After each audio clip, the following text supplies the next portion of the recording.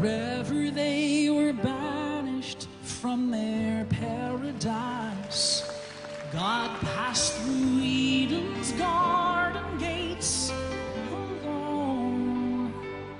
But His compassion wrote the pages, unfolding through the ages, of a love that remains the greatest ever known.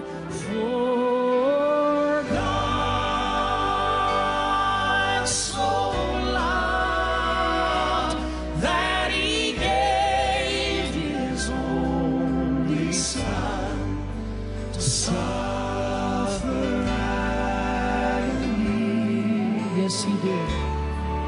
On a hill called Calvary,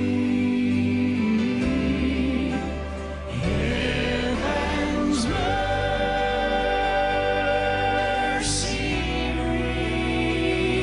reached my heart and bore my pain. Hope was born through sacred blood, for God so loved.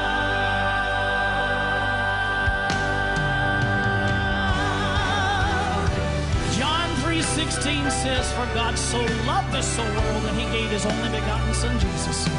Whosoever believeth in Him shall not perish, but what? That's it.